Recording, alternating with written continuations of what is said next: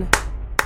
Hello and welcome to SlashTube, the movie pitching podcast with a twist. Everybody gets the same title, some time to prepare, and then brings that idea to the table.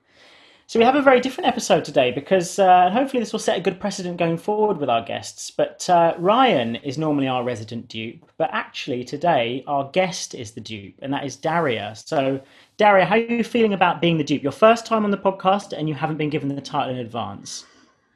I feel great about it because I didn't quite understand what was the difference, but as far as I understood, is that you give me a title this episode and I come up with a concept, and I like that because I hate overthinking things and I much prefer improvising.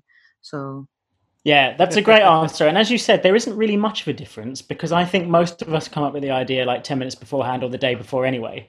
So I think there isn't much of a difference. But no, I'm Thanks for I'm devaluing me, Sean. I'm including myself. I'm including myself in that. You know, we're all in this together.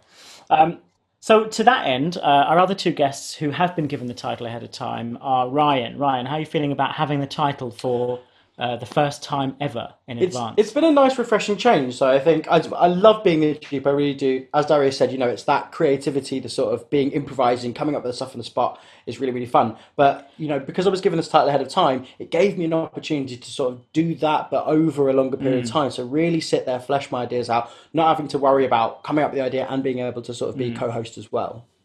So let me just, Dan, it's not the first time, is it? It's the second time. It's not the first time. We had a chat about this a minute ago, and I knew it was the second time, but you told me it was the first time. Lockdown. Yeah, the lockdown you episode. had your own title. Oh, yeah, that's true. So let me just sort of put a thing at the end. Dupe, though, did we? No. And so you had the title ahead of time, obviously, for the lockdown episode, but this is the first episode where you're not the dupe. Yeah, okay.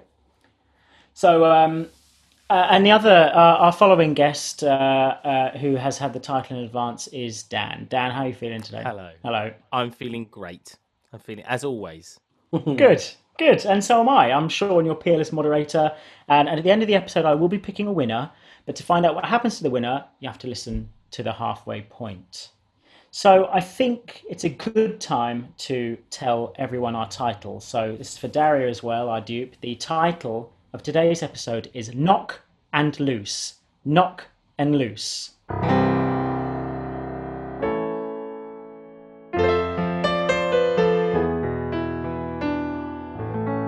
Okay, so Ryan, so against all odds, normally you come in third. Let's bring you in first. I'd like to hear your idea for Knock and Loose, your previously prepared idea for Knock and Loose. Absolutely. Thank you very much, Sean. So my idea for Knock and Loose, it comes with the internet and the world's love of creepypastas and the sort of The Grudge being remade recently, and the Slender Man film as well. So I've decided to go for a horror film. Now, if you know me, I do not like horror movies at all. Yes. Right? They absolutely do their job. They scare the life out of me.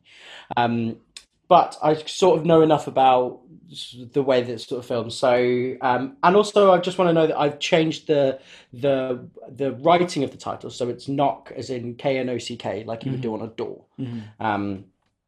And so the idea is it would be centered around a few families, the small town in America, lovely, sleepy, sort of like the town in Iron Man 3 that he goes to.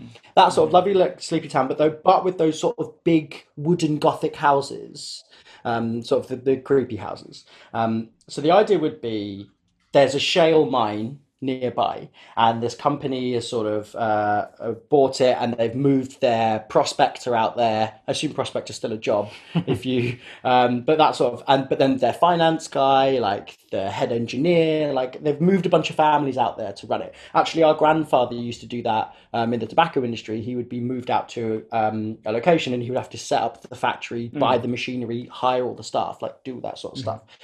Taste the leaves. Yeah, absolutely. Yeah. So I like the idea. He knew tobacco. That was what they used to say about him. They used to say, "Oh, Grandpa Popsy knew tobacco." They're best friends. So like they're going through the town, and you see it's lovely, sleepy. You hear the bell ringing, and and they get to know. Everyone gets to they sort of the people that get moved there. They know each other, like because the families have all met at functions or whatever. And the time period is what now? Yeah, it's like a now sort of film, and then but I think the whole thing is this town has a seedy, sort of like Hot Fuzz has a seedy underbelly. Some things it's almost too perfect. And then as they're going on their day to day, one of the like younger adults starts to befriend some of the people, and then you sort of hear the bell ringing again, and then they like die in like a car accident or something like that. Even though they're just sort of people just move there, it's a bit weird. I think I like this idea of the mum going to pick up their kids. The mum who I've cast as Bryce Dallas Howard as well. She goes to pick up the kids and she's sort of waiting there, and she hears like kids playing double dutch, and she hears and sort of this idea of like her looking out the car window watching the kids play double dutch, and she hears them singing. Dan, you might want to put some kind of effect on my voice when you're editing this, but this idea of them singing like a creepy kids rhyme as they're playing double dutch. So it would be, I'm gonna try and count myself. So you've written the rhyme for I us? have written the rhyme here. Oh, that's great. Okay. So it'll go. This is a first. I'm enjoying. I'm ready for So this. it'll go. All right, I've got to try and count myself in. Right, so it'll go. Hangman John lived on the hill with his family, calm and still. The boys would play and the girls would run until the bell in the town had rung. John would go put on his mask, walk to the gallows quick and fast. When the bad man was in the news, John said, "Knock 3 times, and I'll set them loose." Oh, So she sort of, okay. and it's just like one of these things Right. she hears the sort of kids, Yeah. and so after that point, you then begin to realise that the people from the families are starting to get hunted down and killed, and From the family, the prospectors. the prospector and the finance guy and the Right. mining expert and all those people, the people. So like maybe one of their kids goes to one of the kids like, in his sort of 21 or whatever, bit rebellious, goes to the bar, like gets honey trapped, smokes some of the doobs, but then you sort of like gets out in an OD or something like, or a drink drive or something like that. All these people start. And every time something happens, the bell starts ringing, and so we're sort of getting to understand that these guys have got to get out there, but they're not really understanding how it works. Sort of in the rhyme, like when I talk about like the family being calm and still, maybe it means that like Hangman John's family like are dead, and sort of the boys and the girls are the people who used to be in the town that he used to hang, and that's sort of going through. So I think something will probably happen with. Sorry, go on, Dan. I'll jump in on the rhyme. Your last line. What's the last line of the rhyme? John said, "Knock 3 times, and I'll set them loose." That's when it just has to go and loose, right? For your wow moment. Yeah. John said, loose. "Knock 3 times and loose." And loose. Yeah. Also nice escansion.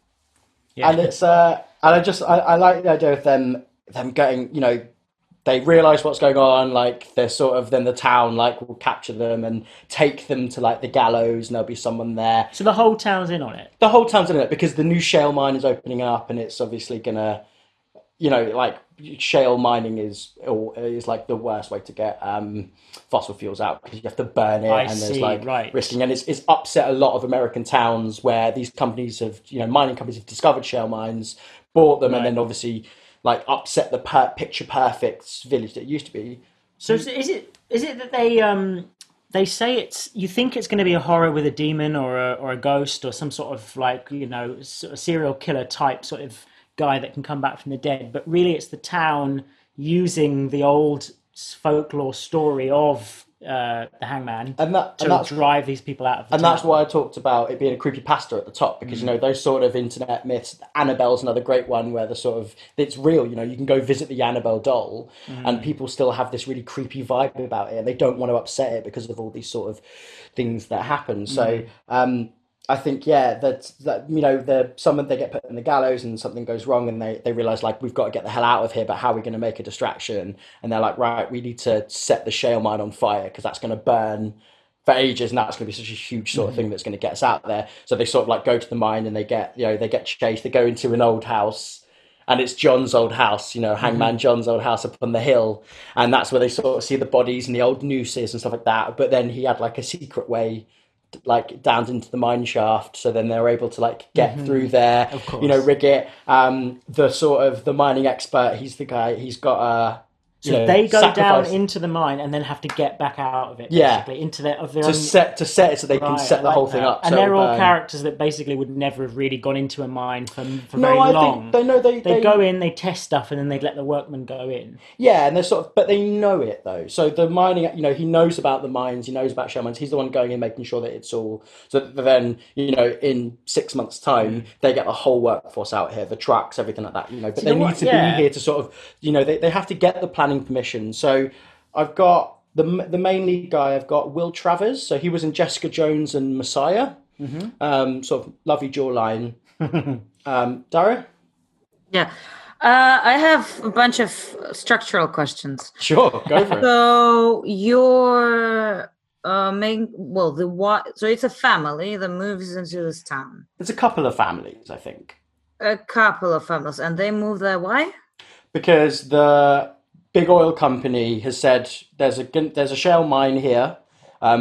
We need you to move to the town. Establish your presence. Get the planning permission. As well as the wives investigate maybe it. go and sort of run their influence in the wives' circle. Yeah, and as they've moved the well, kids. The kids have already got put into schools there and stuff like that. So they've sort of. It could also be that there's a family that's maybe used to doing this. Like as we said at the beginning, like our grandfather, he'd go to one country 12 months, set it up, come back home to India, and then go to another one and go do it again. So maybe they're used to the fact of moving around. So then one of the mothers of the newcomers hears her own kids sing that rhyme. No, she's waiting to pick her kids up from school, and she's sort of like looking out the window, and there's some other kids singing it. And that's sort of the first time it's sort of that weird, you just got the window down and you're just sort of listening while you're waiting, and that's when she sort of first hears it. But that establishes like the history and the sort of it establishes the creepypasta, the sort of the Slender Man. Did the kids eventually pick up on that and they start singing it too? Maybe they'll start humming it like at home or something like that, Yeah. And, or you're right. Or they maybe start playing it. She sees her kids like playing in the street with the other kids sort of doing it. Just sort of it was quite. It's quite weird. I can see it from like the sort of the camera, like sort of from inside the car, almost like zooming in slowly, like over her shoulder. So final, I said a bunch. I still have them. What is the problem if that's a couple of families who are connected to the oil industry? They're extremely rich. What's the problem for them in just pack up and leave, or call the oil company and say that things are weird? I think it would almost be a little bit too late. So like the deaths are almost like accidents, right? Like I said, it's a drink driving incident or something like that. That's that could just be conceived as an accident. I mean, that's very hot fuzz. I do get that. Yeah, very hot fuzz. Yeah, no, it is. But the idea of like it's but less funny and more genuinely scary. Yeah, and what sort of stops them sort of the fact that they don't really know anything's wrong until like the point where they all sort of get kidnapped. Like if the guy's running into planning permission trouble, he's had to do this in loads of towns before. He knows about this sort of thing. So like a red flag to hit for if his planning permission getting stopped is not the end of the world for him. That's why he's been moved out there, because then he works the crowds and he finds out the right sort of tweaks. And I think it's only at the point where that like the town mob descend upon these guys, put them in the gallows for whatever reason. That's when they're like, right, we've got to get the hell out of Dodge. Me and you. So I've got. It is an excellent question though, Daria. It is because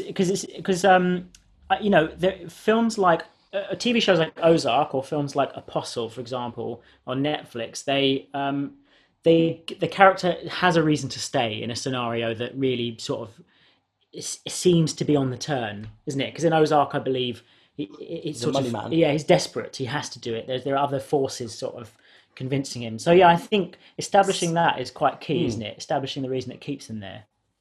Same with Hot Fuzz. He's there for work. Can't leave. Yeah. And I think that's what it is. Like, yeah, so he's push that similar thing. Opening that town. He's opening the mine. He's opened up these before. He knows what he's doing, and it's only when they sort of they all descend. Yeah, one or two accidents is suspicious, but then suddenly, like with speed, it becomes a pattern, and then. And I think so I've got Will Travers as the main guy, Bryce Dallas Howard's his wife. I've got Paul Walter Hauser as the mining expert. Now he was the guy that was in I, Tonya and Richard Jewell recently. Yeah, he's a great actor. Great actor, and I just didn't know his sort of name, think, but he's a great actor. yeah, that's sort of. I think he played good. You know, he probably have to do something like sacrifice himself at the end. You know, the goodbye, but he has that sort of minor, like minor feel to me, like that sort of like Midwestern, like he's mining expert, yeah, and yeah, that's realistic. Dan, that's were you going to say something? No, I was just going to say I can't get over how good I, Tonya was. That's that. Like every time someone says I, Tonya, yeah, that's true. What a film! That, like, I know I've said it before in the series. I love the director of I, Tonya. He's a fantastic director. So I'm glad it's, these directors, sort of indie directors you follow for a little while, and then suddenly they do a film that sort of captures a nation, and then it sort of propels them. So I'm really glad to have actually seen that happen. Yeah. So Ryan, is this you coming to terms with horror? Because I know that you don't watch horror. In fact, you refuse to watch a lot of horror. Even good ones, I try and encourage you. Hey, the horror is just supplementary to, the themes or to, this point. But you never you'll always refuse horror. Is this you approaching it? I would say, yeah, it's like it's an approach of horror that is accessible in a way, because it's the horror in this is more the idea of John the Hangman, of the creepypastas thing of it. But then it turns out that it's the people, the real, or is the Middle America, is the big oil company the villain. The real villain, because they're trying to destroy this town. To get their town back. Yeah. So, that sort of thing. I'd say that it's not really my terms of coming to horror. I'm still not going to, write this and then be okay with it, because some of them do obviously do very fantastic things to scare the bejeebers out of you. Daria, yeah. I wanted to say, normally horror films, we kind of need to care about the characters, so they need to establish their work a little bit on who these people are and why do we care, because we need to be genuinely scared.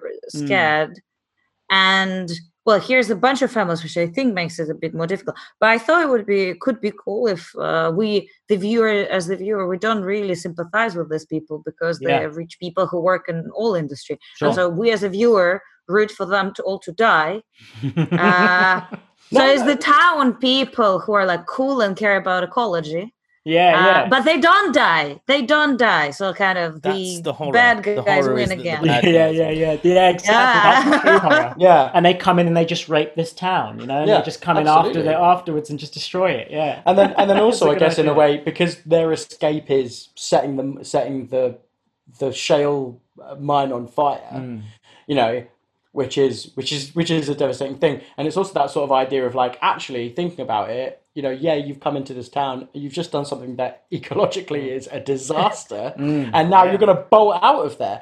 So Daria, they just run away, and they just get out of there, because now the town is left to deal with this thing, and then the rest of the nation is left to deal with it. Now, now you can even add this thing where the whole hangman stuff and all of this, it's not really a horror thing, it's just the town trying to drive them out.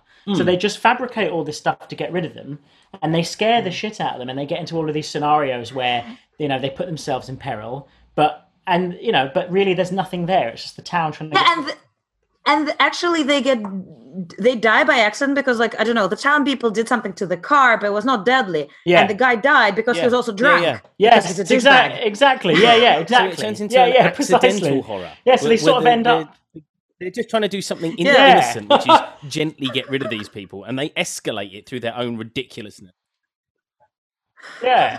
And you give it this hardline horror feel, but what you're witnessing is just these idiots, these sort of rich, entitled sort of people, who have come here for a nefarious purpose to trick these people. Yeah, they sort of finish themselves off. Almost get their comeuppance, yeah. It's sort of, it doesn't... That sort of aspect of it moves it away from being a creepypasta than into sort of, like, I guess, a reverse revenge film, I guess, in a way. Sort of like, because we're always rooting for the person who got done on in a revenge film. But yeah, I sort of, it was interesting to sort of come up with this. I predicated this entire idea on the Creepy Kids rhyme, which I actually wrote first. Best way to start a film. There's nothing wrong with you, Ryan. That's a completely normal thing to do. So I predicated this entire idea on the Creepy Kids rhyme, and then build it out off the back of that.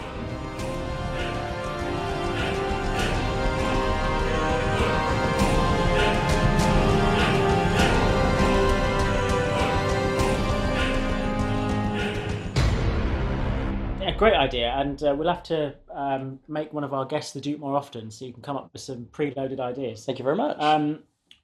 I would like to throw it over to Dan now and find out his take on the title Knock and Loose. Hi. Well, so Knock and Loose is a British action movie set in a faux Robin Hood period of time, somewhere in somewhere between 1500s and 1600s, which is a bit later than maybe the original Robin Hood started coming about. And it focuses on the Robin Hood story that was never told, which is the story of Knock and Loose. And the reason it was never told is because they were two women. That's good. And so, but what I just wanted to let you know quickly is that the untold story, the Robin Hood story never told, is the tagline of every Robin Hood movie that comes out. Absolutely, which is what I love about it. And is that's this why actually going to be the untold story? Yeah, the untold story of Robin Hood, because he's never going to feature in it. Right. Okay. And so it's basically the Knock and Loose inspired Robin Hood to do what he did. I think is what we're imagining. Of course, it's all utter faux historical nonsense, right? So we're talking. It's a Danny McBride script, directed by Len Wiseman. So we're going full Underworld style, right? Oh wow, okay. So, but they're trying to be dark and edgy, but they're not, because it's also British. So it's got that element of comedy in it as well, like the light-heartedness. So it's not quite. It's not quite dark, gritty. And an American Werewolf sort of tone, that sort of comedy and horror type. Comedy, less horror and more. We're looking like Robin Hood, Prince of Thieves level of stuff, I think. Okay. But with what would happen if you did it modern day British. Okay. And so Knock and Loose are Freema Agyeman and Natalie Emmanuel. Natalie Emmanuel was in Game of Thrones, wasn't she? Yeah. So those two are Knock and Loose, and the film is loosely based around Countess Elizabeth Bathory. She was like a Hungarian countess she's known as the most famous female serial killer in history. Oh wow! She was known as the Blood Countess, and she used to beat peasants to death and stuff like that, and chew off parts of their face and what have you. She's like a proper nasty, proper villain. Yeah, proper villain, right? And so she's going to be. I had my mic off, but I said, "Jesus fucking Christ!" You know. I'm glad you turned it on to say that. Actually. Yeah.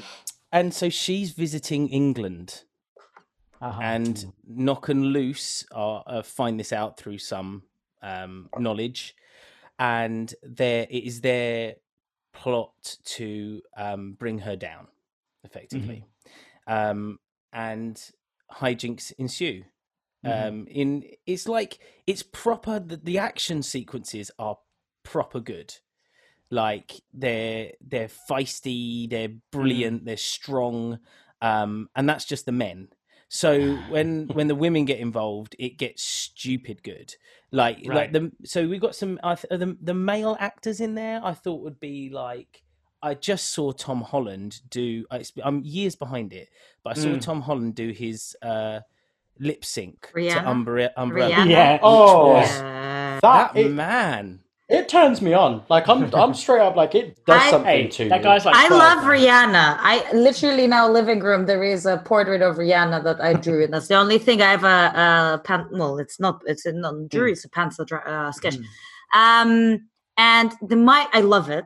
And my favorite thing about it is how serious he is. He's not mocking it. He's not being, this is a silly thing women do. He goes full on. He does, doesn't he? He gives it his all, his entire being. But his athleticism and with the Spider-Man stuff, I want him to feel live.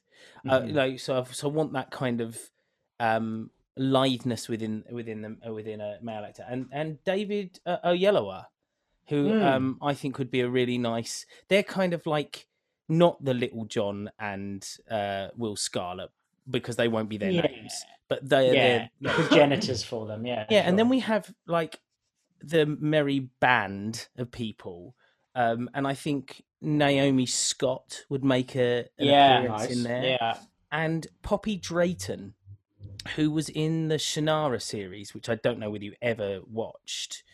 No. And I'm very lucky because I've actually worked with her, and then I saw her in this series, and she's plays one of the elf warriors, and so I was trying to find some really physical female actors that could absolutely pull off the level of sword play archery. The girl, it's the girl from Logan. She's half British, half Spanish. She's also Yes. playing Lyra Yes. in Yes. his Dark Materials. Yes, she'd be absolutely fantastic. Yeah. Yeah, great shout. So that's Yeah. great. So I imagine this band to be of a few, like a few women that could come and go. And then our countess I don't know whether it's so. Her countess definitely has like a handmaiden who is also her assassin, or a person that comes and helps these things.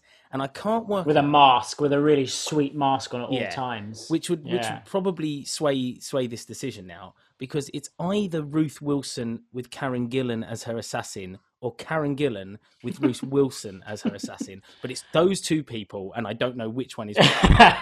I can't imagine Ruth Wilson being an assassin for somebody else. She hires the assassin. She is, Ruth No, Wilson. Yeah. I You know what think I mean? Ruth Wilson would be Elizabeth. Yeah, exactly. Yeah. I think because Karen Gillan's Karen already Gillan's played, good in a mask. She's already done she's- mask work. Yes. Yeah. she's Yeah. in Avengers. Isn't she? Nebula. Yeah, Nebula in Avengers. Yeah.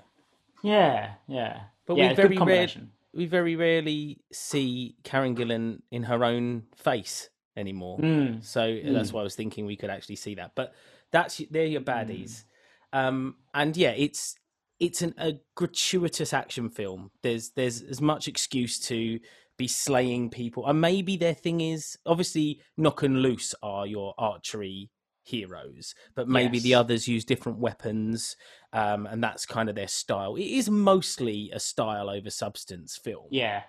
It's very Tarantino. It sounds very Tarantino. I mean, basically. there is It's sort of maybe- genre mashups and stuff. I guess Yeah. I guess it would be Well, also a less- lot of murders. yeah, a lot I of guess it would badass be less women. bloody than a Tarantino. It does not sound less bloody. You like literally just gave us like a list of 20 female assassins. Yeah. They need.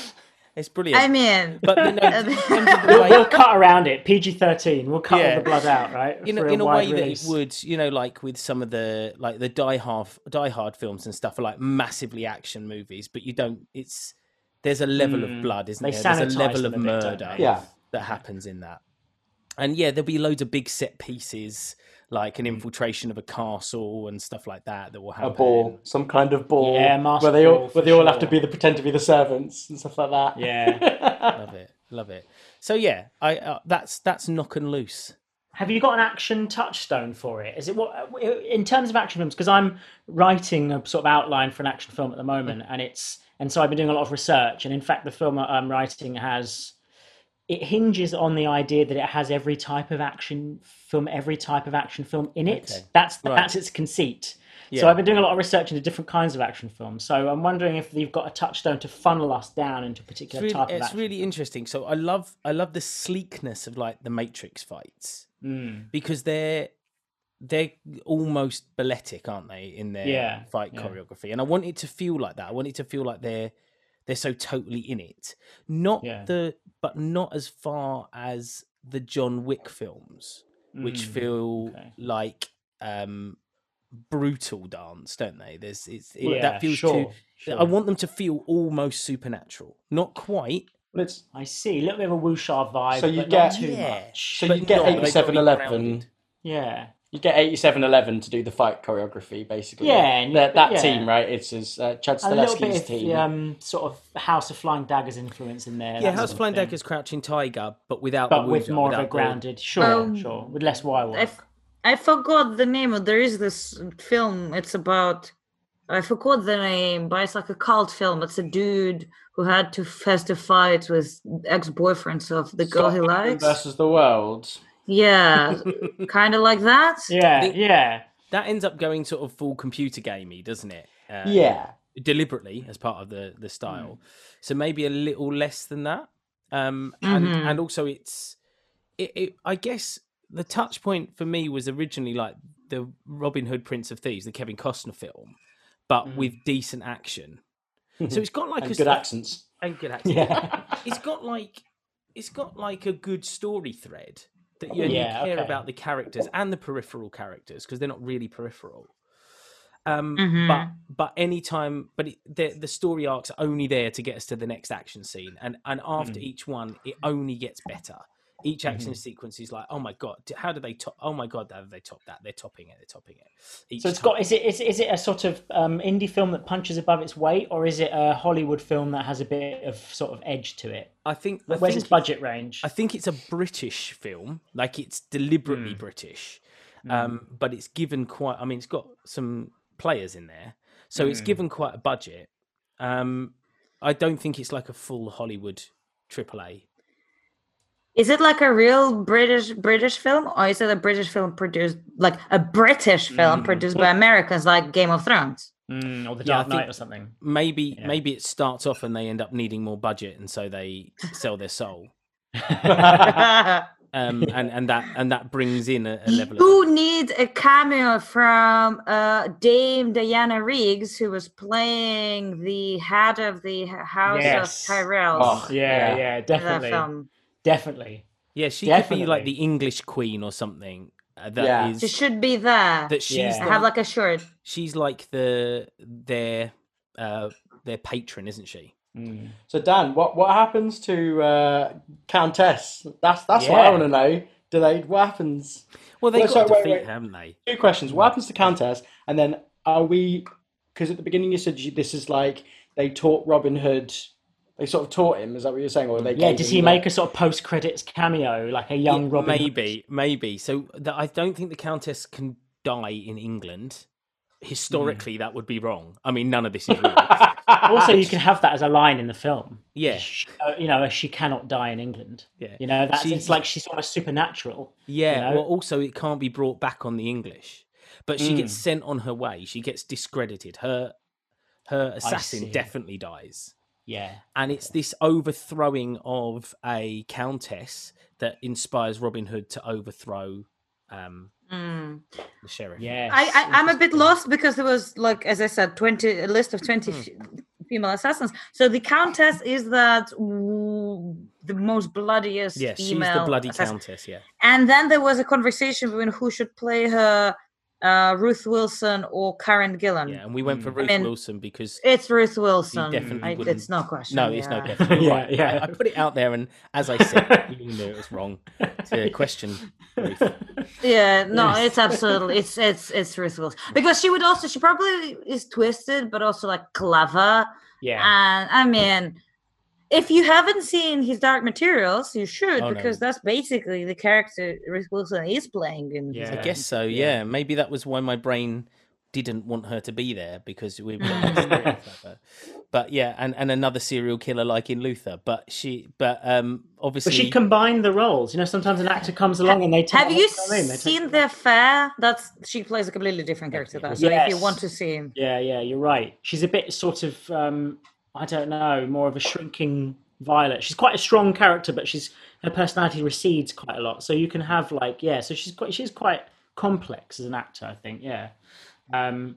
So the big bloody final battle will be the assassin, and then she'll be discredited and she'll go off on a ship. so maybe actually the denouement of that is that there's this battle that's going on, a high action thing, but at the same time there's some really calm political stuff going on right at the same time, and that Diana Rigg maybe is that pulls the final blow of that.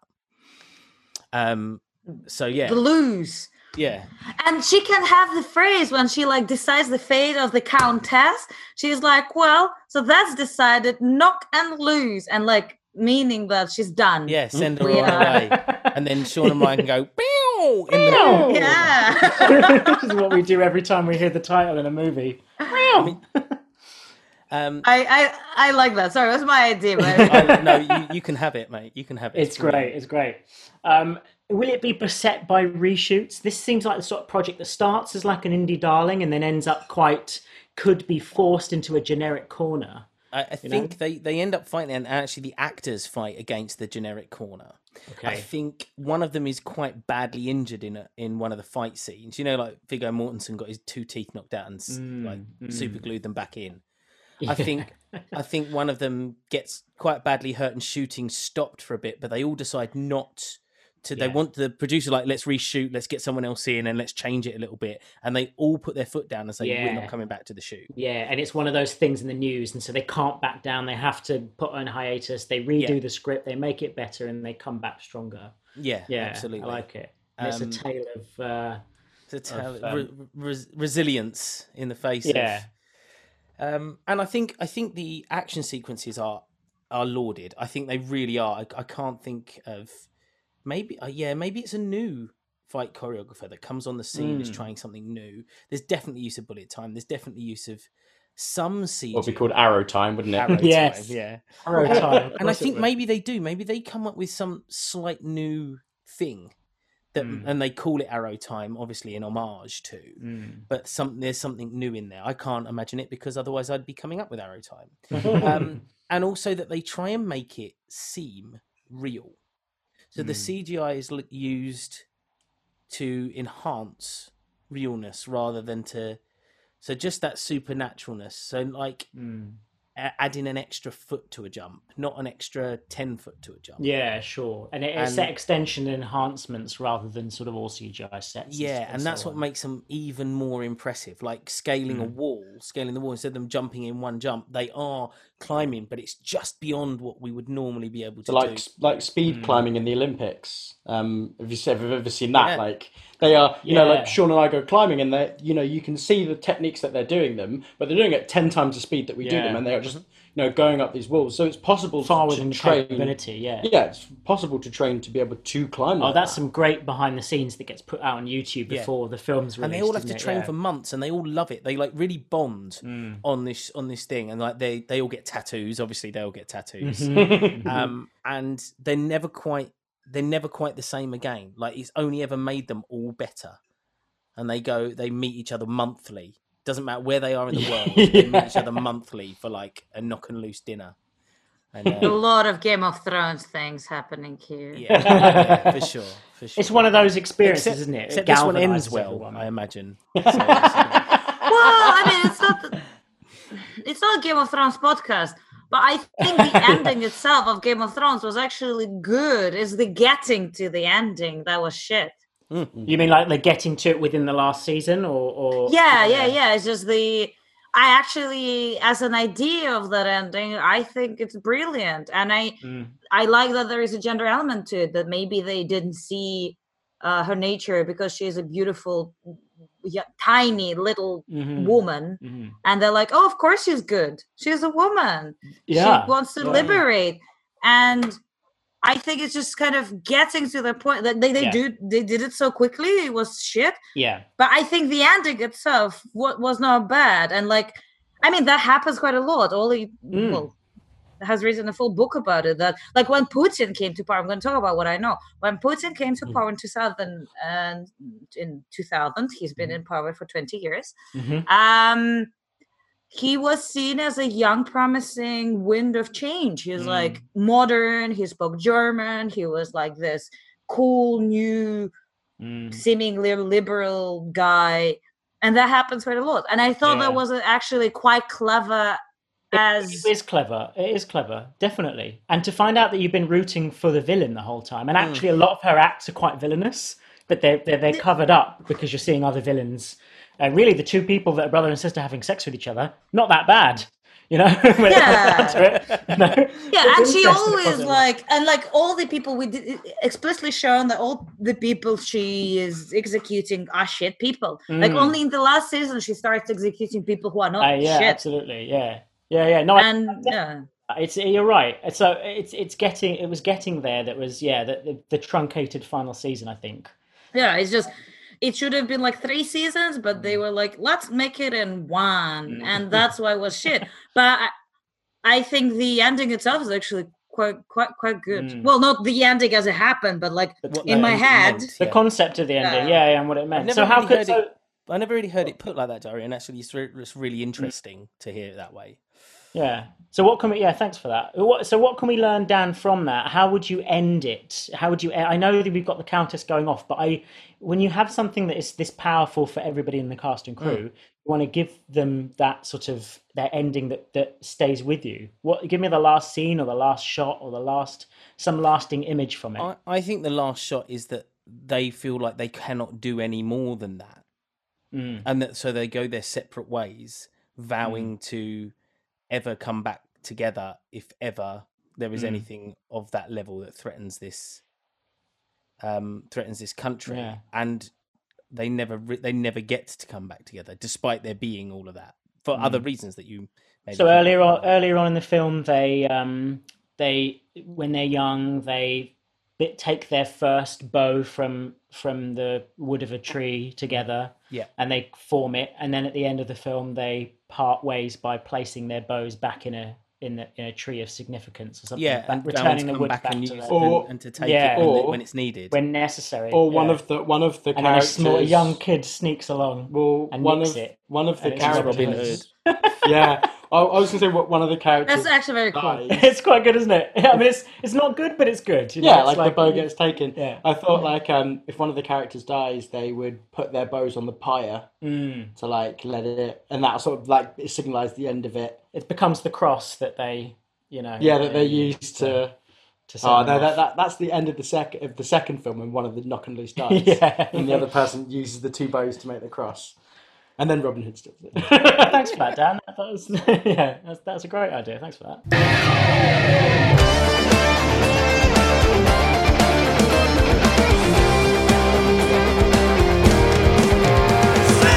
So before we hear Daria's idea, the Duke's idea for Knock and Loose, I'll just let everybody know what happens at the end of this episode. I will be picking a winner. And at the end of the season, you guys will be picking a winner. So we haven't really figured out how we're going to do it properly, but we're going to throw all of the ideas together. We're going to whittle them down in a variety of heats, and then we're going to get you guys to pick an eventual winner. And what will happen with that eventual winner is we will make it into a movie trailer. Whatever idea wins, whatever idea is picked, however good or bad it is, we will make that into a movie trailer with our limited resources. So nobody feel bad about losing today, because as I always say, the losers are the real winners.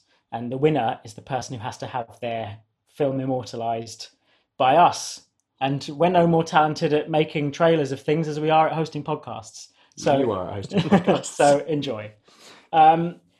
So I'd love to. This is quite a landmark for us in our journey. So I'd like to throw it over to Daria, our first guest that is also a dupe, and I'd love to hear your idea for Knock and Loose.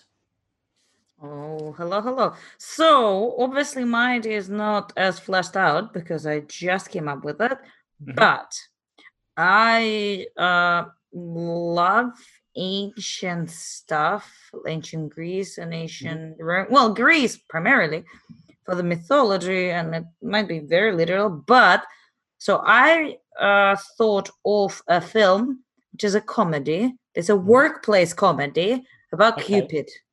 Okay. Oh, that is phenomenal. Lovely. Yeah. Yes, I love it. I love it. That's Go. It. Let's all go. We're all on board. Go. So I was thinking about where it should be set. It should be either set now or in ancient Greece. And just for the hell of it, I decided it should be set in ancient Greece. Yes, of course it should. Yeah, and it has all the hallmarks of a workplace comedy, but set in ancient Greece. It's exactly. Yeah, so it's a workplace comedy and in ancient Greece, and with the whole set of gods. So it treats all of the gods really seriously. So Cupid is one of them, and he is really fucking tired of what he does. Okay, right. So I don't know. I mean, obviously, I didn't have the time to think about it visually. Sure. But also, he's like mistreated by everybody else because there are like the star gods. There is even what he does is like, his boss is Aphrodite, who is like an ancient Greek version of an Instagram influencer. Yes, yeah, of course she is. Yeah. Brilliant. And she does no work but has all the fame. So he literally needs to go and do all the work for her. Yeah. And she takes all the credit. And So he is completely disillusioned, and we do get bits of kind of. So at first he starts getting frustrated, and we get like bits of, but very very like rapid editing of like his first response. He starts to knock and loose really people who by no account should be in love. Yes. And we have like, I don't know, 3 love stories about those people. But like in the end, because he's Cupid and he is magical, it actually works out every single time. But every time it works out, it makes him even angrier because his point is to, he's frustrated. And so I don't know how this is the point, but he, in the end, he does something that he does achieve to fuck up massively, which leads to all of the Greek gods dying. And so that's the end of the Greek Empire, and the Romans come in. Okay. And so kind of like a merger or a takeover. Yeah, and he ends up working for the Romans. So he's not. No, he's not, because Romans never treated gods seriously. They just used them as branding. So it's like, again, the evil. So guys he's there, but he's their branding now. So he's like, even worse. because he still exists, right? Yeah, he still exists. Like every single god dies except for him, and he exists till now because people still fall in love. Well, I guess like the Romans. So he somehow, I don't know what he does, but somehow something that he does leads to the collapse of the. Can I say, so my favorite thing about Aphrodite is that she, in the story she's married to Hephaestus, right? It's like the blue collar worker. So that story is always meant to me that like you can be like the worksmith and you can get the goddess of love, right? That's my whole thing. But maybe that's his first thing where he's like, you know what? You don't deserve to like date like is it Eros? Was really like hot guy. You don't get to date Eros. I'm gonna Cupid you with Hephaestus. She was in love with Mars, the god of war. God of war. Right. So I think that like that's Cupid's first like twist of the knife. Cupid's first effort at messing it up. And he sets so she sets Aphrodite up with Hephaestus instead of Eros or Mars. Yeah. And that's and maybe because Mars is Aries but in the Roman, right? That's what. Yeah, that's the thing. So what happens after like Romans just took the entire Greek mythology and renamed every single god. But what we just discussed that recently with Oli, that there is some scientific works, not books, just like research, where researchers say you need to, in order to understand ancient Greek, you need to think as if the gods were real. Like absolutely real. And then we discussed this with Oliver, and then we came to the conclusion that Romans did not think gods were real. They were just like using it as a reference. I see. And so in this film, kind of, I'm taking this as they were real in ancient Greece, and then they all died. And the Romans were just using like the memory and the images of them for politics. Yeah. But that's the Cupid's doing. I like if you said Aphrodite was in love with Mars, was supposed to get with Mars, and obviously Mars is what the Romans renamed Ares to, and by Cupid fucking it up, that causes all the Romans to then invade, right? So I guess as you're saying, yes, I know they rebranded the gods, but you're sort of almost playing it with two fields here, where you have the Greek gods and the Roman gods. So you would have Ares face off against Mars because she was supposed to be Aphrodite was supposed to be like the bridge building. I can't think of the term for it. The sort of to the ambassador to bring the Roman gods and the Greek gods together. But because Cupid messed up. But the Romans don't have gods. They don't have gods. So yeah, I mean, the whole idea is that not in this world. They restructure in like a sort of they literally come. Yeah, they literally murder everybody. They murder everybody, and then they just use they keep using. It's like very dark in the end. So it's a comedy, but ends. It's a very dark ending because they have like breakout rooms and they have like hot desking. They don't need the gods anymore. They're a flat structure, right? So they are bureaucrat states. Hierarchy. They even build their streets in the exactly same way, and so but they're very clever, and so it's like so they murder everybody, but then they're like, we're never going to tell the people that the gods are no more. Sure, we're just going to use their images, which is very sort of current, isn't it? It's very much like sort of I love how. Can I throw in that maybe the demigods are middle managers? So you've got like Hercules is way above his station, isn't he? But really all he's doing is he's just there middle managing between two different places. He's not as big as he thinks he is, No, yeah, absolutely. But he, again... So maybe this whole Mars Aphrodite thing like escalates, like this love triangle escalates, and Maybe here's an idea. Maybe he just like gets drunk on whatever they do, and Very nice. normally he just sends, like, he's supposed to send 2 arrows, but here he somehow, and there should be a procedure which makes it impossible. But he somehow makes it possible. I don't know. Maybe he works with Hephaestus, because Hephaestus was the god of making Forgery. it Forgery. forgery. Forge. And he really makes it so Mars, Aphrodite, and Hephaestus are in a triangle. And because he like stabs them all with the arrow, they can't do anything about it because they now binded. Sure. But that's that- not meant to be. No, Yeah, and that sure. leads to the inevitable like breakdown of the gods, to where they have, and because they live in their own sort of demi-planes, they have to come out. They decide they're going to have it out once and for all. All the gods are going to come down to Earth and have it out once and for all. Winner takes it all, right? And they all take sides in stupid man on away. They all come down, literally all of the gods, and that's the day the Romans invade and slay all the gods. I love this, and there could be a lot of kind of really stupid, because I want it to be comedy. So it could be a lot of really stupid things where the entire humanity is divided into like team Hephaestus and team Mars, and there is That's a lot merchandising. of merchandising happening. Yeah. So And I've that's got a like- question. So there's a TV series called Plebs, which I think is an English TV series, and it's set in ancient Rome. And the main characters talk like they're like lads, sort of very English. But I think the exterior characters all sort of speak in this lofty. Yeah, how would you approach the dialogue or the tone? Would it be modern and that would be kind of funny, or would it be archaic language? I would do 2 things. I would, again, because here it's kind of, it's already, we established that there's already like parallels to modern media world. So they'll be among themselves, they'll be speaking very plain. But the moment they needed to address the people, they'd be like, yeah, that's I get great. you. Then they would be all lofty and Yeah. Are we going full W1A when they're talking in that sort of advertising jargon? Yeah. I have their don't own know. buzzwords. I don't understand the reference. Oh, it's a BBC comedy, and it's sort of a real mick take out of advertising and media, and they all speak in jargon the whole time. Yes. And then Actually- no one says anything of use, you know. No. They just talk nonsense. And No, it should be useful, but it should be like, I would really love it. There's like a really offensive word that they use to refer to mortals. Yeah, that'd be great. And like somebody accidentally uses it like when Yes, when running talking. correspondence. It gets great. it gets CC to all, reply all instead of reply. yeah. And then they have to do a crisis management and like invent what the word actually means. Yeah. Instead Yeah. That's great. I like this. Who's the guy, the messenger of the gods? Mercury. Mercury. Oh, Mercury. Hermes. Apollo, I don't. Well, Or I Apollo, don't know so. which. No. It's Oh, okay.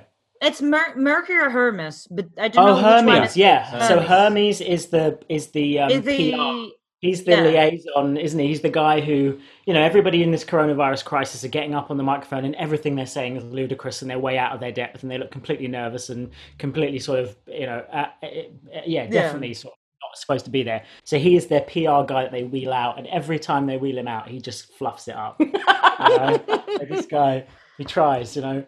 Well, in a like the delivery company, that he goes to do it, he delivers a message and just runs. So he just like and goes, he's gone. yeah. It's got so much to do in this. Or time. I delivered your message. I definitely delivered your message. Well, they, And he that's the thing. Like, if you listen to these people, I can't remember the names of them because I try not to follow the news because it's stressful. But they just sit in front of the microphone, stand in front of the microphone, and they talk nonsense. It's vacuous. It's just rubbish. It's like none of it makes sense. It doesn't link to anything else. Particularly the gentleman in British politics who is the sort of coronavirus spokesperson for Boris Johnson's government. I can't particularly remember his name. But he just is nothing. He says nothing of use. He's just rambling. He's like a character from the thick of it.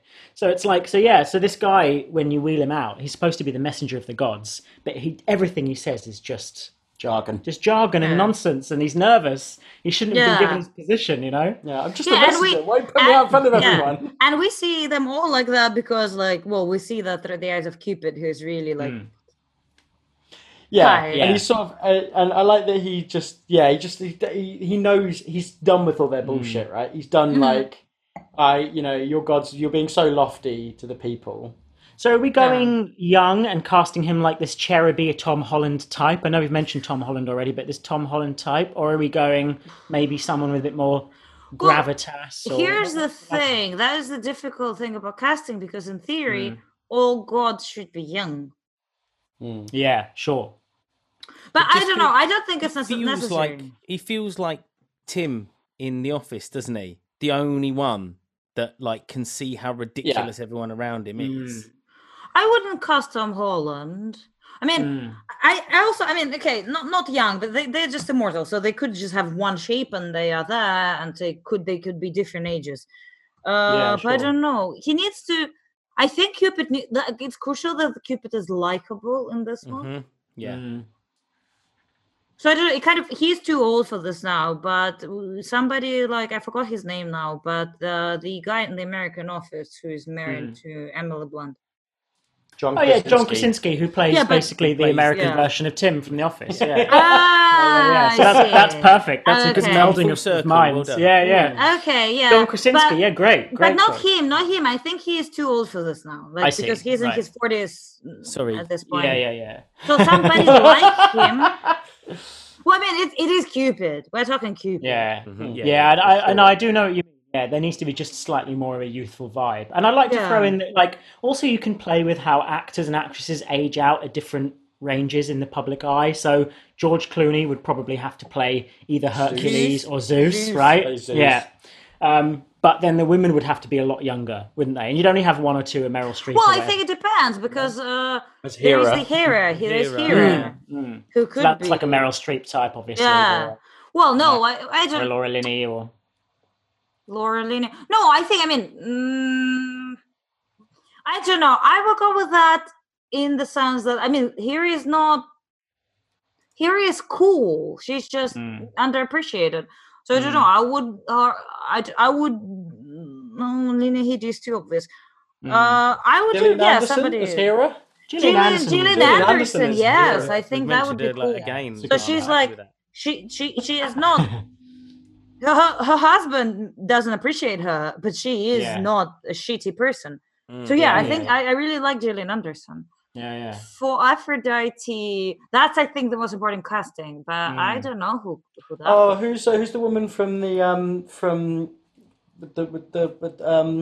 hold on, wait, we'll cut this out. No one wants to see the action that Ryan just made, by the way, to try and describe this woman. I would want to cast somebody who's not white. Somebody, yes, I agree with you totally. That's what I was about to say. Actually, like one of the striking things about Wonder Woman, regardless of what you think of the film or the actress, is that they didn't cast somebody white, which I liked. Yeah, well, she is white. She just doesn't have blue eyes and white hair. White hair, blonde hair. But I would like Aphrodite to be. I don't know. Christina Hendricks. But she's too obvious, Christina Hendricks. She's white. I'm sorry, she's white. And she's also too old. And it's not just for women. It's not just for women. It's because John Krasinski, for some reason, John Krasinski is too. Yeah. Sure. But, I agree. I actually even thought would be really cool if there were literally not a single like blonde person, because this is in Greece. Yeah, like one, like the absolute minority would be blonde people, because it is ancient Greece and it's like closer to Middle East and Africa. Yeah, sure. I think that's a fantastic idea. Yeah, absolutely. Yeah. But I don't know. It's actually, I think, who would be Aphrodite? I couldn't. Maybe somebody from Black Mirror. In the episode San Junipero. The girl from the San Junipero. Oh God, yeah. Well, the one from Blade Runner 2049, you mean, or the other one? The one from *Halt and Catch Fire*. She's got a sort of like a bob. Well, I don't know. Talking about the other girl. Yeah, I don't know their names. They're two girls. Oh yeah. I know who you're talking about. Gugu Mbatha-Raw. Yes. We talked about her in another episode. Yeah. and probably Yeah. pronounce her name 2 different ways each time. But I did my best. Yeah. Yeah, no, But she's a great she actress. could be yeah. Aphrodite. Yeah, and she's very underrated as well. I think she's the sort of actress that needs like a really good high-profile role to show her acting chops. I Yeah. think. Yeah, I think she well, to my mind, she could be Aphrodite. Mm. Easy. So unless you've got any other suggestions, I would think let's close on like the poster or the marketing, or how does this go? Because this is so open-ended. It's got a wealth of ideas for how you market it. Do you push the comedy? Do you push the gods? Do you what tone do you want to strike when you? I push the comedy. I push this. Well, I mean, I obviously want the very, very dark ending to be a surprise to everybody. Yeah, of course. And good comedies do that, though, don't they? They really do. Yeah.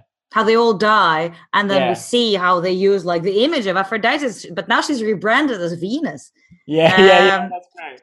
How about a mug that just says world's best god? Instead of world's best dad and people or world's best boss, it just says world's best god. Yes, I think it's cool. Just as a piece Not of gonna viral lose. marketing. I think it should be just a portrait of this guy, a Cupid, with like arrows and. What about in a Tinder profile? So yes, yeah, that's good.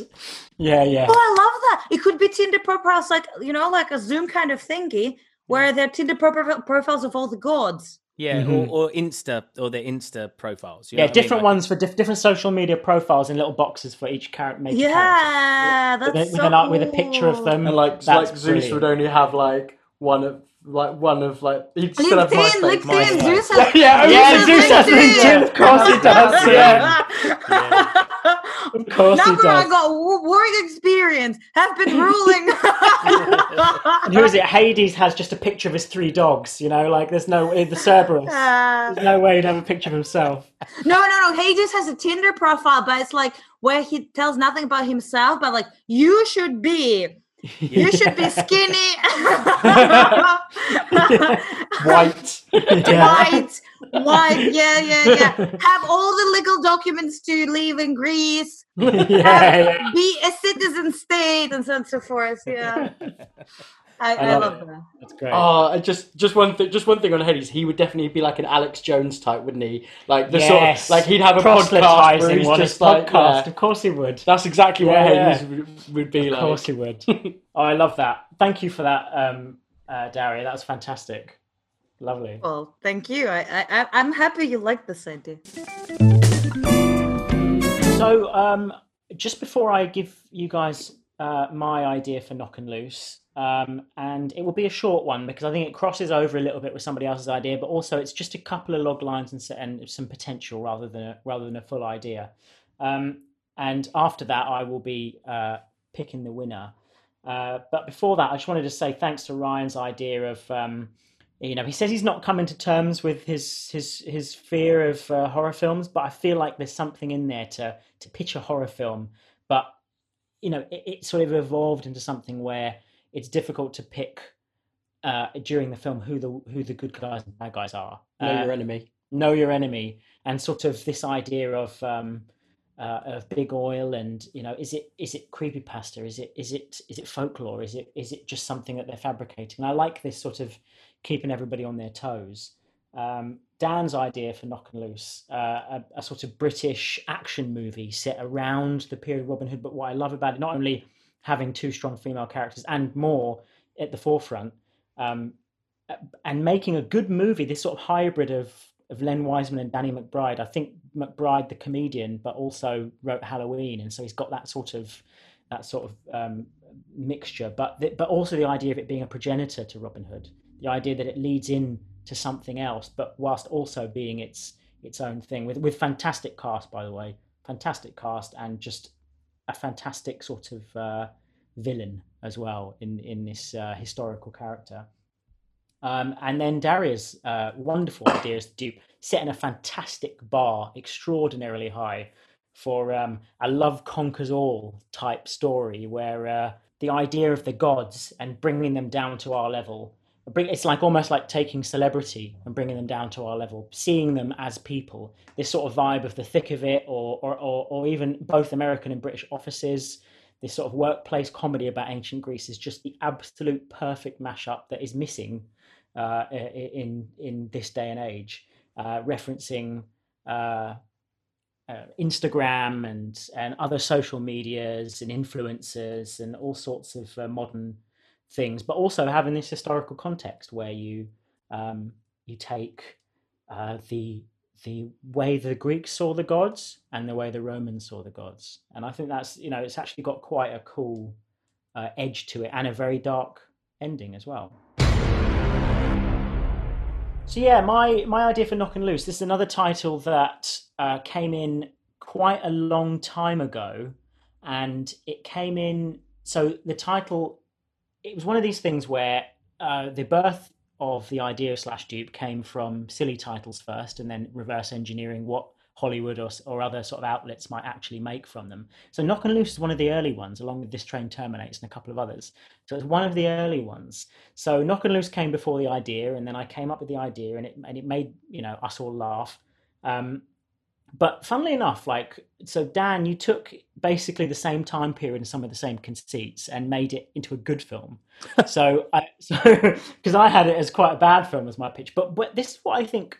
So, okay, my Knock and Loose is set in the same time period, but it's adopted brothers and sisters. It's Lucy and Knox, and they're adopted brother and sisters in the same sort of time period, same sort of setting as your idea for Knock and Loose, Dan. However, what it does is it chronicles, in a sort of, I don't know, in an ironic way, the birth of modern policing. So Knock and Loose are almost like a combination of a detective and a CSI sort of scientist. So someone who can analyze, like a tracker. There's this sort of evolution of a tracker. Someone who can look at a crime scene from that time period and figure out who done it. So they're both obviously. There's all the parkour and action that you put into your idea, so I can skip all of that basically. But the idea is that they would go around. And it would start with them, or maybe I hadn't really thought about this, but maybe the pre-credit sequence is a little bit James Bondy as well, so a little bit of a spy vibe to this sort of Robin Hood sort of esque tale. But the pre-credit sequence is them catching Robin Hood, so that's the pre-title sequence. Nice. And then there's the title sequence, and then you have these characters that, of course, yes, they're good with the bow. As you would be in sort of a crime drama, but really it's like a crime drama. It's like Luther, but set in sort of medieval Britain, and you have almost po-faced, just straight-laced tropes of crime cop movies and CSI and stuff, but you have it in this world. Yeah. So yeah, I think it's sort of. I really don't have too much more than that, or at least not too much more that you haven't put into your idea. Which is, I think an alternative of Sean's idea, back when we were laughing about it back in the pub, was maybe this idea of Knock and Loose being like, I was sort of like a Lord and Miller style buddy comedy, cop drama, but set way back when. Yeah, sort of Jump Street. And a Jump Street, and then so you play on the sheriff of Nottingham, he's actually the sheriff, and they're his deputies or whatever. That was one of the things I remember laughing with you about. That sort of idea. So it's, I would love that, but sorry, I'm loving this. I'd love to watch a police kind of comedy, like buddy cops, but with all the things of the time where neither of them knows how to read or write. Yes, yeah, exactly. Yeah, they're both essentially peasants. Yeah, no one can read and write. Yeah, yeah, that's great. Yeah, because I had it's sort of like A Knight's Tale, or something like that. It's that tone of sort of taken. Yeah, you're right. I think it's sort of changed in translation quite a lot. But you're right. I've missed that comedy aspect of the original idea. You're right. Yeah. Okay. Okay. I can see some of my notes here. Actually, there's the bard is the informant, of course, because the bards can go to taverns and listen to songs, but maybe he only gives them the information in song or in rhyme, because it's the only. It's I can't tell you yet because I haven't come up with a rhyme for orange. Yeah, exactly. Yeah, yeah. They'll never know. Yeah, and one of them failed to kill a foreign king, and he was demoted, so he's gone from London, which of course is not the London that we know, but it was the London on the Thames, and they've been demoted to, this sort of backwater town. And there's, so you have all those tropes of. I would love to see London. Actually, was London the biggest town back then? I think I actually don't know that, and it would be interesting to find that out. I know because it was on the Thames, that's why it established itself as such a sort of hub. But yeah, at the time, would it have been one of the biggest sort of towns? Yeah. Because it would not. It could be like you've been demoted from whatever is the biggest town to London. Yeah, that's even better. Yeah, that's fantastic. And they even back then they're like, well, this is a shithole. No one wants to go to London. You have all those jokes in there as well, don't you? Yeah. That's brilliant. And so that's literally it. That's the end of my notes. And I haven't got any actors. I haven't got any ideas. I just thought that's a sort of procedural cop drama, but a comedy and set within that period where you take all of the, like the fact they can't read and write, and the judicial system is completely, they can't really follow a proper judicial system there at that time and all this sort of stuff.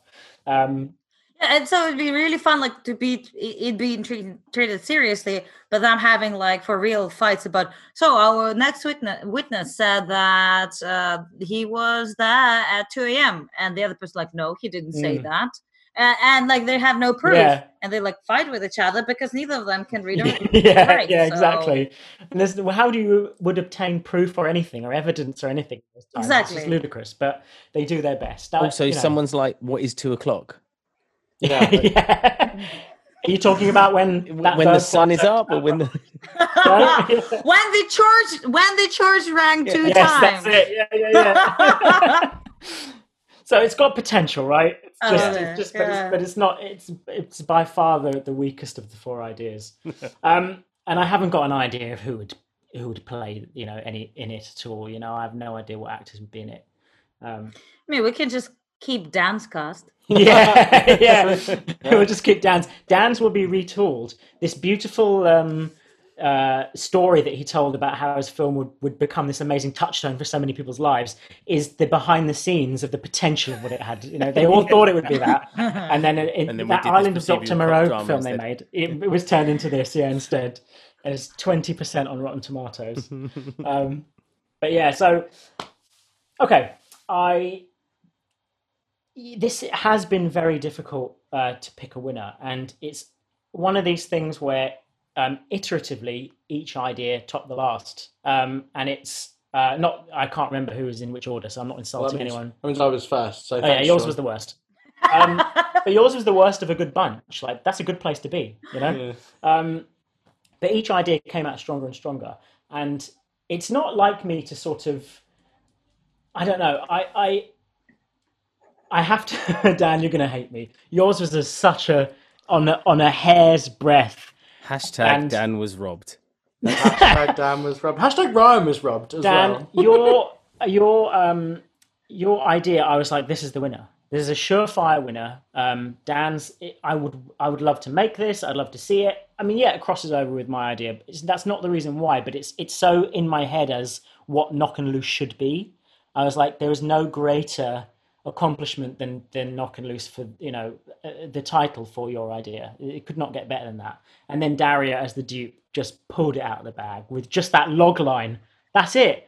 That's a log line that you could sell to a producer and they would go, here's 40 grand, go write the script. Like it's just what a log line, like a log line is just the a workplace comedy. A workplace comedy set in ancient Greece featuring Cupid. Like that's a log line. That's like just the key features of the idea in one line. And you just did it. And it just got better from that point onwards. It really did. So even if you had just left it there, I would have gone, okay, Daria's the winner. So for that, Daria, I want to say, and it's such potential, and it's such something that, as I said in the recap, like that is missing. There is an area of comedy that is missing this idea quite deeply. And as much as I loved Dan's Knock and Loose idea, perhaps we don't need another untold story of Robin Hood, even though that was what I would have gone for Knock and Loose as well. But what we do need is this sliver of sort of The Office meets the Greek gods. So thank you, Daria. That's fantastic. Oh, thank you. We should do that more often. I think make the guest the dupe and see what they can come up with. I feel all warm and fuzzy inside. That's just the wine. Well, then you know, now you know. It probably It's just now the you know how lockdown the juice. is opposite- a car. It's the opposite of how I feel. I'm sorry, Dan. I'm sorry, You look Dan. genuinely upset as well, don't you? Well, it's a good one. It was to be fair, they've all been was a good. good I think one. what we're going to do is a sub Dynamite, series Dan. where it's like all of Dan's ideas, and we vote on those, and we see which one wins, and we make a trailer of that one. I don't have a problem with putting all of your snubbed ideas into like to an adjudicator Into a wild as we were card. just into a Yeah. wild card and whittling them down into Dan's best idea, and then that goes into the Well, it's final. probably the best way because none of my ideas are ever going to make it. Daria, you did deserve Yeah. that one though. It was an Yeah. amazing pitch, definitely. Yeah. Amazing. Would rather Thank you watch so yours much. than- It really was. It really was. So yeah, just before we go, I just want to say, follow, like, subscribe. You can find it on Apple Podcasts. You can find it on iTunes, Spotify. It's the same thing, iTunes and Apple Podcasts. You can find it on Spotify. You can find it on Google Podcasts. I mean, it's everywhere. And I've said this before, but sharing is caring. Like, if you can get this out to people outside of our network and into your network. And if you like it and you promote it for us, then it gives us just confidence to go on and Make more and do content. more. I will get you the Russian vote. Yes, Yes. please do, Please do. please do. Send it to all of your Russian network. Those of them who can listen to 2 hours of English. Yeah, That's true. I don't even think the people I know can listen to 2 hours of what we put out. So that's But yeah, no, thanks for that. And yeah, everyone else at home, just remember we've we count on your support, your likes, your subscribes, your follows, your Comments, your in comments. Facebook. Follow us on Twitter. We've got a Reddit as well. Join the conversation. Yeah. Start pitching us. Start giving us titles because then we Yeah. might pick one and then we might pitch it. And hell, Yeah. if you want to be on, we've got Daria as a guest. Comes in as the dupe on a guest in our first shot and wins it. So Daria, you have a book that you want to promote. You can. Wow, I didn't know they want to promote this book, but probably well, whatever. I wrote a book, but it is in Russian. Mhm. It's about Barcelona. It's a non-fiction book about Barcelona. So if you are one of my Russian friends Mhm. listening to this, I have a book called "Что такое Барселона? Пляжи, хамон, независимость." Наоборот, пляжи, независимость, хамон, Mhm. which translates to English as "What is Barcelona? Beaches, independence, And ham. hamon." and ham. Yes. I got that bit. I know that. I know that word. That's great. Where can you Yeah. get that, Daria? If you live in Russia, you can get that in any major bookstore or online on Ozon.ru. Or if you live in Barcelona, then the best way is to write to me. And I am currently out of the books. Mhm. It's been so successful. But We'll- at some point when the lockdowns are over, I will get more Yeah, books. we'll put your contact details in the description block as well, so that people can get hold of you if they need to. So yeah, that just leaves me to say thanks to everyone today. Thank you, Ryan. Thank you, Sean. It's been wonderful to not dupe and have a chance to pitch properly. Yeah, definitely. Thank you, Dan. I'm sorry, Look, it's fine. cuz It's fine. bro. I'd cry myself I'm to so sleep sorry. every night. I feel like the Cupid that fucked you. Yeah, I am your the idea Greek shot gods. me with the arrow. I'm Yeah. the Greek gods that were Yeah. slayed at the end. Yeah, Your time will come, Dan, and it will be glorious. it will be. It will be. It will. And just leaves me to say thank you for you, Daria. Thank you very much. Thank you very much for having me. Yeah. It was fun. And thank you for listening at home. Cheers.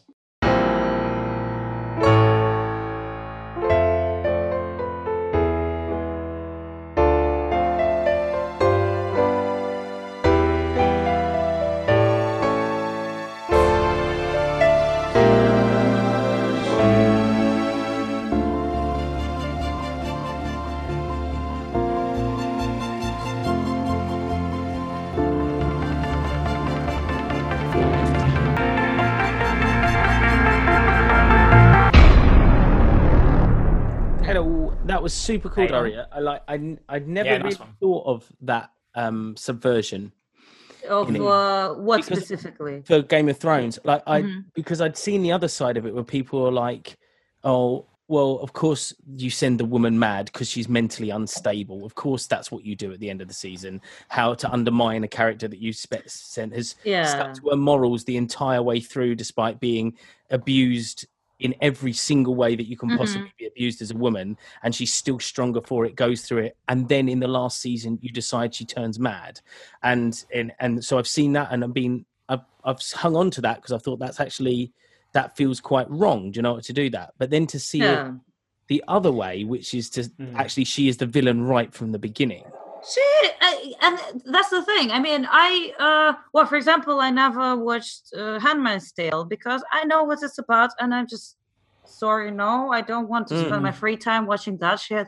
Yeah, it's misery porn, isn't it? As well, it's misery porn, and I'm not interested. And here's the thing: there is Sansa. There is a person who does all of what you just said, and doesn't, and is completely sane, and is abused like in as you said, in every single possible way you can imagine, is also dismissed and so on and so forth, and betrayed by many people. And she comes out of it stronger, and she is a good leader, and we have no doubts that she is a good leader. She is like the one who is the sanest at the end of it all. Yeah. So it's not like the creators of the show are misogynistic, but I don't think feminism means like every time there is a woman, she needs to be the best.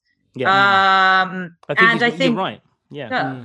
Not being scared for her to be the worst as well. Actually. Exactly. And I do think that and it's actually also is a feminist perspective, that it's not on Dany. It's on everybody else who's just looking at her and who are all men and are like, oh, you're a beautiful woman who has dragons. And like even Tyrion is like, because who is clever, Tyrion literally trusts her. I think 70% of his trust is that he's in love with her. Yeah. And that's the thing, is that she's not shy about what stuff she does and she's willing to do. Is just people are taking her through their own lens until the very last moment. Yeah, love it. I love it. Yeah, God, you're right. That's quite fascinating, actually. Recorded in the Capo Studios 2020. What's up, Danger?